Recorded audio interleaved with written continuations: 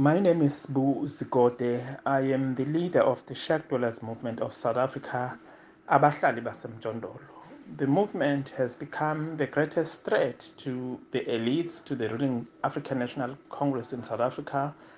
And the membership of our movement has exceeded 100,000, and it makes it to be one of the biggest social movements of the poor to have emerged in post-apartheid South Africa. So from the onset, from the establishment of our movement back in 2005, the state has been very hostile to Abahlali. We have faced a number of vicious attacks from the state. We've been beaten, we've been shot at, we've been um, criminalized, we've been arrested and tortured in the police custody, and several activists have been killed. Now,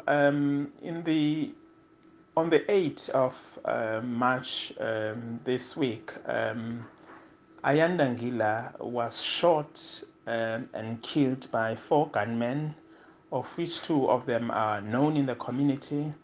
But because they enjoy support of the local African National Congress, they also enjoy the support of the police and the city government of eThekwini. The killers have not yet been arrested for the crime that they have committed. In fact, Ayanda Ngila is the 20th activist to have been killed between 2009 up until today. So we've lost several, many activists, and there has been a lack of justice. Only on two occasions that we're able to receive justice. So the killing of Ayanda could have been avoided had the Minister of Police acted with integrity, because I had personally reported to the minister these kind of the level of violence that the Ekanana community continue to experience. I had a telephonic conversation since the November last year with the minister, also in December, appealing to the minister that he attends to the volatile situation that continues to face the Ekanana community, who have been facing several attacks from the local ANC, from the local police who have not been doing their job properly, but also from the city government of eThekwini.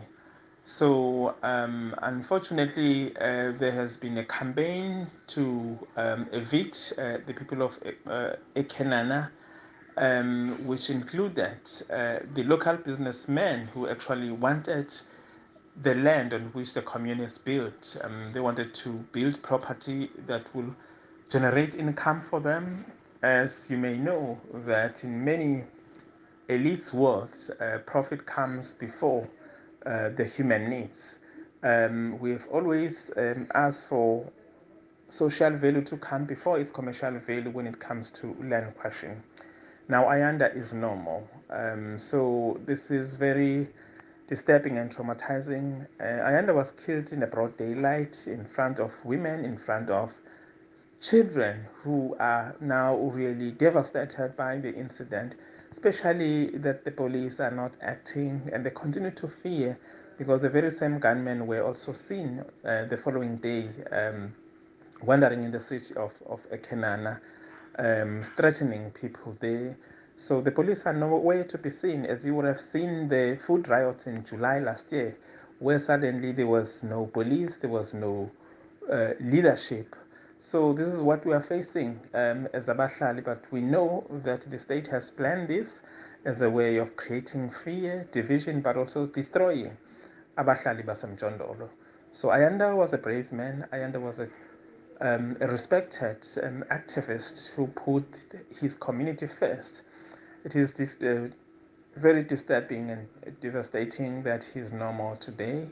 So we call upon the people of South Africa, people of from the region and the international communities, to give us solidarity, but also to speak to the South African government, especially the Minister of Police, the presidency, that there's no amount of politics that should amount to killing of people with impunity. The level of violence, the level of state violence, neglecting poor communities in this manner, is really something to worry about.